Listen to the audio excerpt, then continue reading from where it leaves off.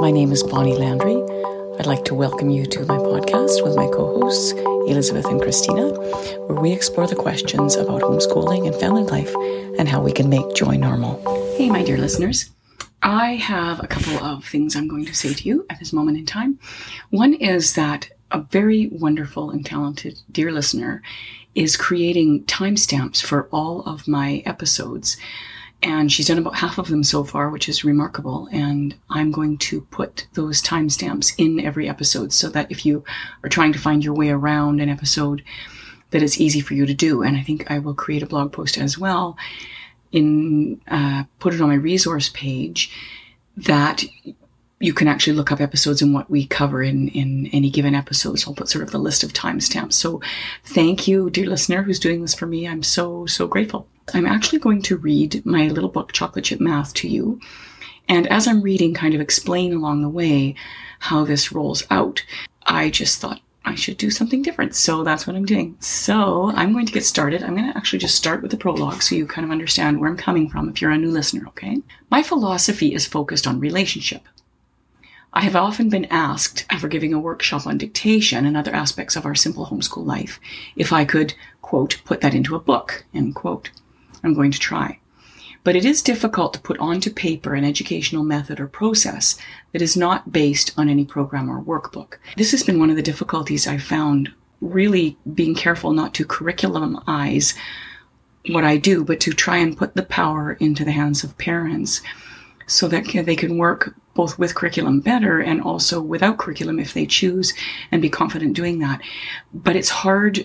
People like a guideline. They like a curriculum. So I'm often vague in what I say, and I apologize for that, but I'm vague intentionally so that you can grab the ideas rather than look at a curriculum, because I think curriculum many times has downfalls for us. So I shall continue. Chocolate Chip Math is how we approach math in a simple way for our little ones.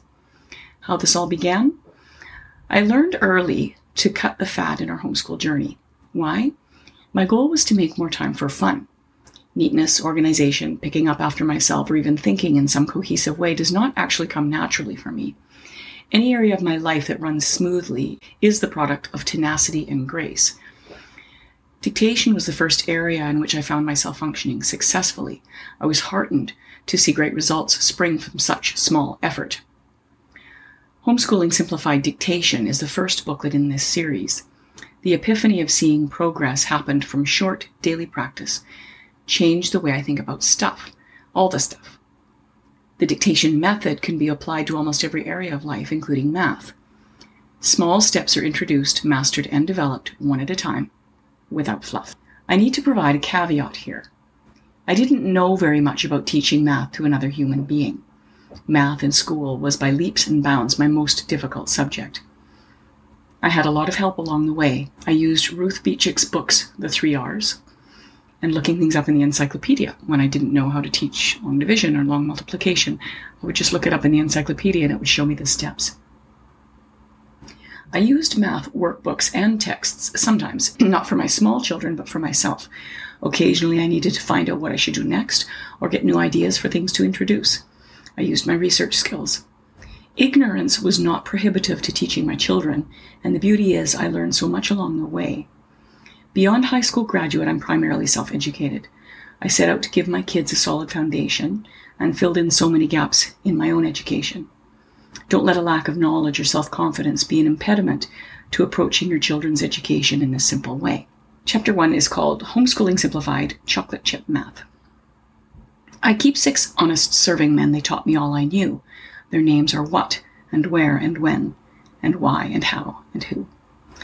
This is a stanza from a poem by Rudyard Kipling, and it is included here because children are so inclined to ask questions, and sometimes that can be annoying, but overall, it's really a beautiful thing that our children are asking questions, and that is how they learn things, and we want to explore their curiosity with them, and we want to encourage their curiosity.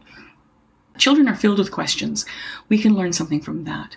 We should never lose our astonishment at the world around us and never forfeit the desire to learn. By employing the questions provided by dear Mr. Kipling, we may explore a topic more thoroughly. For the purpose of this little booklet, I'll explore math for little people and how we might be able to approach it with joy. Early math should be filled with delight for children. The wonders of numbers should equal the wonder of everything else they experience. Like so many other aspects of education at home, math can be a simple, little, pleasant experience.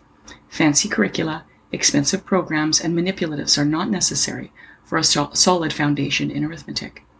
The most important ingredient is wonder. What is this book about? The most basic branch of math and the foundations on which mathematics rests is arithmetic. Arithmetic describes the basic math skills we do that all other math is based on. To be more precise, the method or process of computation with figures, the most elementary branch of mathematics. Arithmetic is learning to compute numbers. Arithmetic is learning to add, subtract, multiply, and divide with whole numbers. Children should be proficient at these things. Proficiency with more advanced mathematics would be impossible without basic arithmetic skills in place. This little booklet looks at simple ways to teach children these basic math skills. What do you need? A book titled Homeschooling Simplified Chocolate Chip Math should be simple.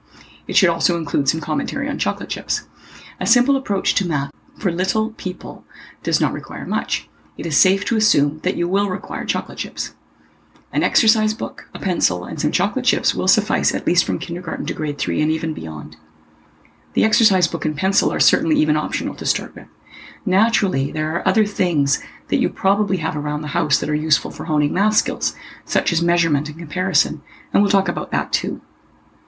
Chocolate chip math is ideal for teaching these basic computation skills of counting, adding, subtracting, multiplying, and dividing. This tactile, visual, discussion-oriented approach can be used for basic arithmetic skills, as well as teaching things such as fractions and patterns. Apart from chocolate chips, the exercise book and pencil, no other purchases are required. You not only save yourself time using chocolate chip math, but you will save yourself a lot of money, especially in those first few years. And as our children are gaining skills, so are we, in our ability to teach, but also our ability to understand math and prepare ourselves for more difficult math later on. If your own skills in math are compromised for whatever reason, if you were pushed along too quickly like I was, we gain so much from allowing ourselves to explore math with our children in this way. The most important items that you can bring to the table to teach your children math, or any other subject for that matter, is your love and focused attention. This is what you will need more than anything else. Learning happens most effectively in an environment of joy. Love is key. Math, like dictation, will be a successful venture if we ensure that the formation of the child is more important than the information that we give them. Information is important. We want our children to be functional members of society, but a learning environment rich in joy will promote success. Attitude is everything. You'll notice a common thread in all of my books about attitude and about the way we approach our children and the way that we impart knowledge to them and impart skills to them. And that will be this. It will all be relationship oriented, and it will all be a guide, walking you through how you can handle different situations without getting wound up about it, or making sure that the relationship is what comes first and not the other way around, to avoid things like just needing to tick the boxes. So the next chapter is, what if the child complains? Seriously? 5 minutes of a happy time with mom ending with chocolate chips? I don't think a lot of complaining will happen here. Just try it. The only complaint I've ever had was, Mom, could I have butterscotch chips instead? I conceded to this change of currency. Some kids are difficult all the time. All kids are difficult sometimes. Sometimes kids balk, though, even when math is this yummy. Difficult moments may be something going on with the child or something with their relationships. Developmental steps are sometimes steep and sometimes slippery. Emotional, physical, or intellectual development can be uncomfortable and cause mood swings at any age. The child on the brink of walking, riding a bike, puberty, or adulthood can court unexplained irritability. So can we. Always holding on to the relationship will benefit learning. It is okay to step back, just play cards or board games loaded with math skills they will never even know. Having a few things on hand that are fun to do with a math slant is always helpful.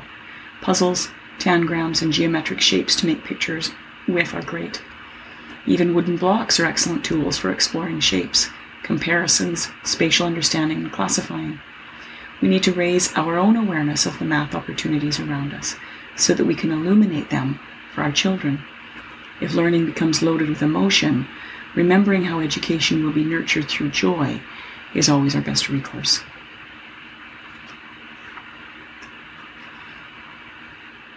So here's a big question. Why does simple matter? Simple matters for a few reasons. Simple means our life is more streamlined, which means we have more time. Simple means we take out the busy work and fluff. Simple means efficient. When learning is efficient, children don't get bored. Simple means less stuff. Less stuff means less expense. Ultimately, simple means that we have more time for joy. We take a lot of the clutter out of our brain when we simplify different areas of our life. Teaching your children math just being one tiny area of all the many, many areas that are in front of us that we have to be in charge of as the grown-ups in the house. And the more we can simplify the areas of our life, the more room we have in our brain for joy.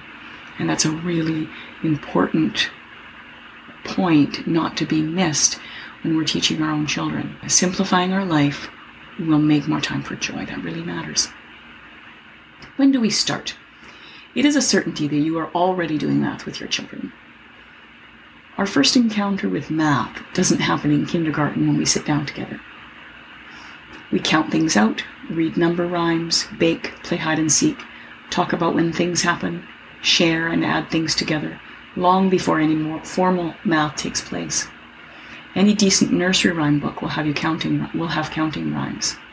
If you are looking for a nursery rhyme book, look for rhymes like 5 little monkeys, 1, 2, buckle my shoe, 10 in the bed, once I caught a fish alive, 1, 2, 3, 4, 5, and so many more. As babies, we count their fingers and toes in play. Simple concepts like fractions, groups, time, and sorting are just daily parts of our life. The best place that I found to learn this was reading Ruth Beechick's books, The 3 R's, which at that time were separated into 3 separate little booklets, similar to my own little booklets. She now has combined them into one book that's just called The 3 R's. One's on reading, one's on language, one's on math. And her ability to point out to me where to find math in our day and how to be aware of what math is was profound for me. It just made me realize that I can just walk through my day with my children and there's just so much math to be explored and discussed and wondered about in our day-to-day life. We introduce fractions when we cut their sandwiches into 4 pieces. Just watch how perfectly a 3-year-old can have the gummy bears when their brother gets to choose first. They learn to classify when they sort shells brought home from the beach into like groups. They learn to measure when we check their height, their weight, when we bake or make lemonade. Calendars and clocks are all around us. Daily, weekly, monthly, yearly events create opportunities for learning sequence and time without ever thinking about it and just responding to their natural curiosity about the world around them. So when do we start math as a subject? That can all happen in a really natural progression. The little lessons inherent in this book can be used with any objects or situations before sit-down work begins. I've always started chocolate chip math along with dictation as the first step in developing a habit of sitting together to explore the world of language and math. Although I don't usually start math with pencil and paper, the rule of thumb for dictation is to start when they can make a few letters without crying. The initiation of some sit-down time provides a platform to discuss and examine the subject at hand, in this case, language and math. Chocolate chip math becomes that platform for casual math chatter, introducing math concepts in an easy and natural way. When should we do sit-down work? If you are homeschooling, you can do school whenever you want, even after supper. Yes, you can. Kids like predictability in general, though. A particular time of day that suits your family best, or sit-down work attached to regular activity like a meal establishes a routine. Cultivating good habits becomes important to the success of simple homeschooling. Developing habits for ourselves as the parent is as important as it is for our children. Our example of good habit is valuable beyond compare. For our family, we always did our sit-down work in the morning. I wanted to leave my afternoons free to do my housework, to visit friends, to do the things necessary for the running of a household. So it was appealing to me to be done by noon. And so I usually started from the youngest to the oldest, and I would sit and do dictation and math with one, and then the next one would be their turn, would do dictation and math with them, and then I would move up the line from there. Everyone knew what to expect. It doesn't have to be first thing in the morning. If you don't operate very well in the morning, or you find your patience is better later in the day, or your family structure is such that husband is home at unusual times of day, not a regular 9-to-5 type job, we can adapt to that. And don't be afraid to adapt to it. Even if you split up your kids, like I'm going to work with this one in the morning for 20 minutes, and I'm going to work with this one in the afternoon for 20 minutes. Or do one child every 2 hours if you've got a bunch of them. You can do anything you like. But plot out your day a little bit, because we just gain so much more from sort of predictability and stability. And it allows us the opportunity to be more spontaneous at different points in our life, or to get the housework done in between. If we do, 2 children in the morning, 2 in the afternoon, we have a block of time when we can do other things. So you need to kind of look at your own life and assess your own life and decide what works for you. That's really important. How do you do it? It is so easy. I just pour a few chocolate chips into a little dish, maybe 10 or 20, and we use them to practice the various aspects of arithmetic and build on this idea one day at a time. Usually about a 5-minute lesson. Then we eat them up. We are talking about numbers, manipulating numbers, and hearing about numbers in a natural and nurturing environment. I'll talk about how we start and progress in this way in the next section. I've raised quite a few different temperaments and mathematical aptitudes in my household, and I found approaching math in this simple way is effective for all manner of children. They like the manipulative aspect of chocolate chips. They can be moved around to see and handle a math problem. It is fun and simple and yummy. We sit side by side. I always work one-on-one. Our heads together over our little pile of chocolate chips. Here is where we share a little intimate moment that is light and joyful. The computer is off. The devices are away. Take the phone off the hook if you have to, and devote time to this child for these few minutes. Naturally, there will be distractions if you have other children, but here is a really good place to model to your child what an important distraction is. Toddler needs to use the bathroom, jug of juice on the kitchen floor, from a non-urgent one, must check email, must throw a load of laundry on. Working efficiently means that time can be established for those things too. But the example of focusing on the child and what you are doing together for even 5 minutes will reap huge rewards for both of you. I had no idea how to teach math, but because of the dictation method and its success for literacy and language, I thought that approaching math skills in the same way would produce the same results. I just start off with chocolate chips by counting. We count together first, and when that seems pretty smooth, I count every other number, and the child counts the ones in between. I always switch who starts, so I know they learn both the odd and the even numbers. You will learn right along with your child, probably some math, but you'll also learn how to learn and how to teach.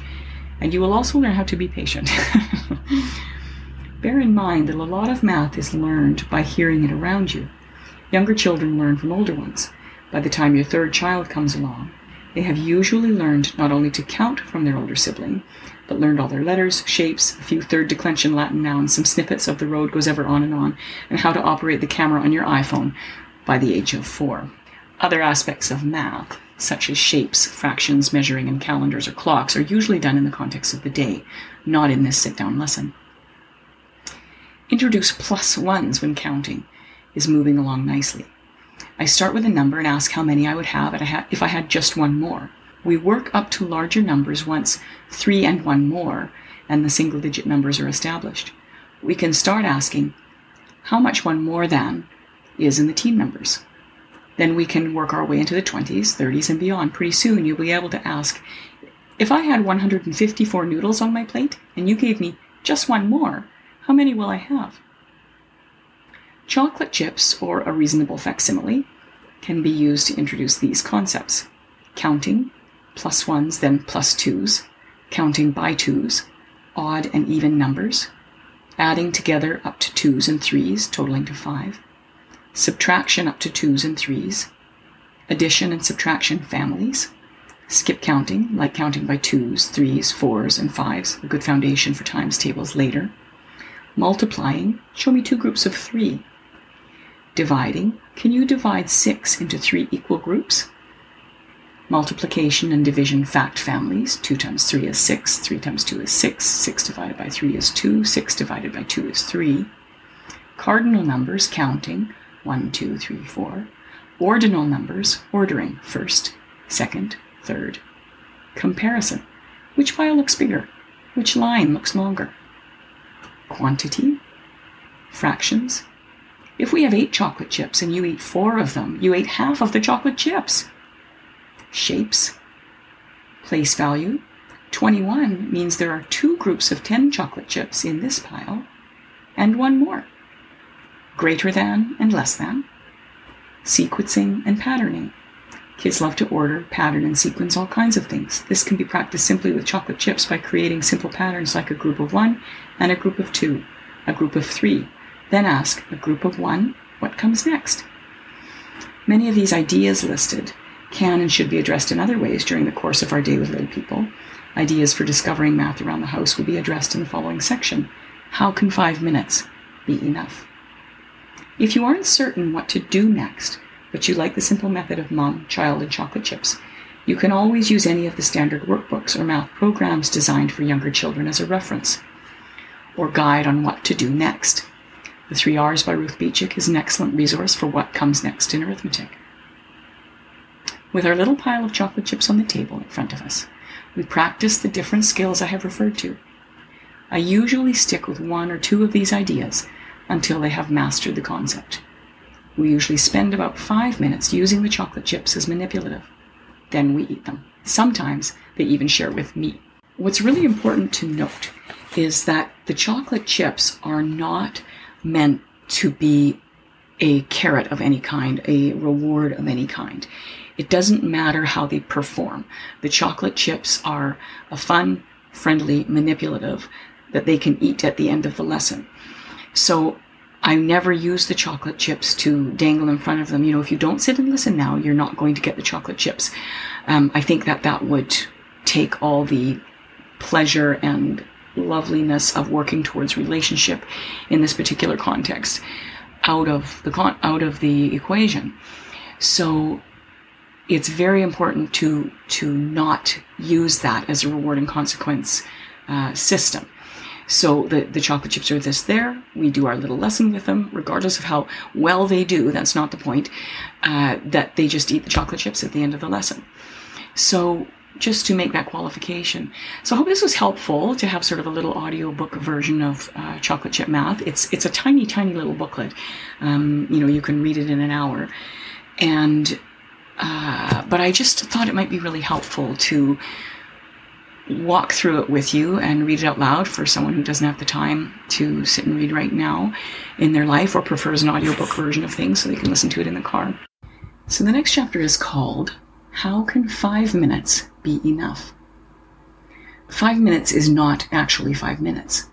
5 minutes of chocolate chip math lays the foundation for math chat. It brings attention to the fact that there is math in life. This is true for both the child and the adult. We benefit from the intimate discussion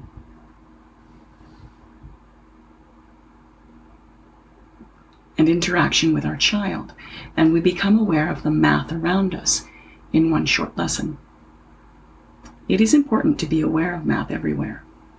We can take something we've learned in chocolate chip math, like counting by twos, and show how we're using the same skill when we fix a snack. Look, 2 rice cakes.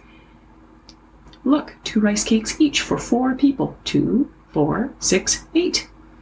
We can also draw the real world into the math lessons. For example, Look how we used math to divide all the dolly clothes up into equal groups so 3 girls could share. We can use the chocolate chips to show the division question. 12 dolly outfits, 3 girls. Groups, look at each girl. Look, each girl gets 4 outfits.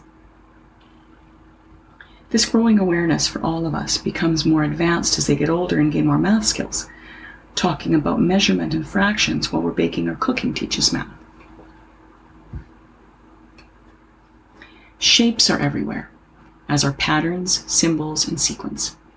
Car games like spotting the shape or focusing on a particular shape for a few minutes are a fun forum to talk about shapes. How many triangles can you spot in this room? What is the difference between a square and a rectangle? Of course, kids usually have this mastered at a very young age if we just talk about it. As they get older, we can add less common shapes and dimensional shapes such as cubes, cones, and cylinders. Where do I teach math? If you are a homeschooler, in your home, and your yard, and your neighborhood, and at the grocery store, and almost every other place you go. Who are we teaching here? Teach the child, not the program. Like all home education programs or workbooks, some sections, some questions, some chapters just don't fit the needs of the child. Some parts are too difficult, and therefore frustrating.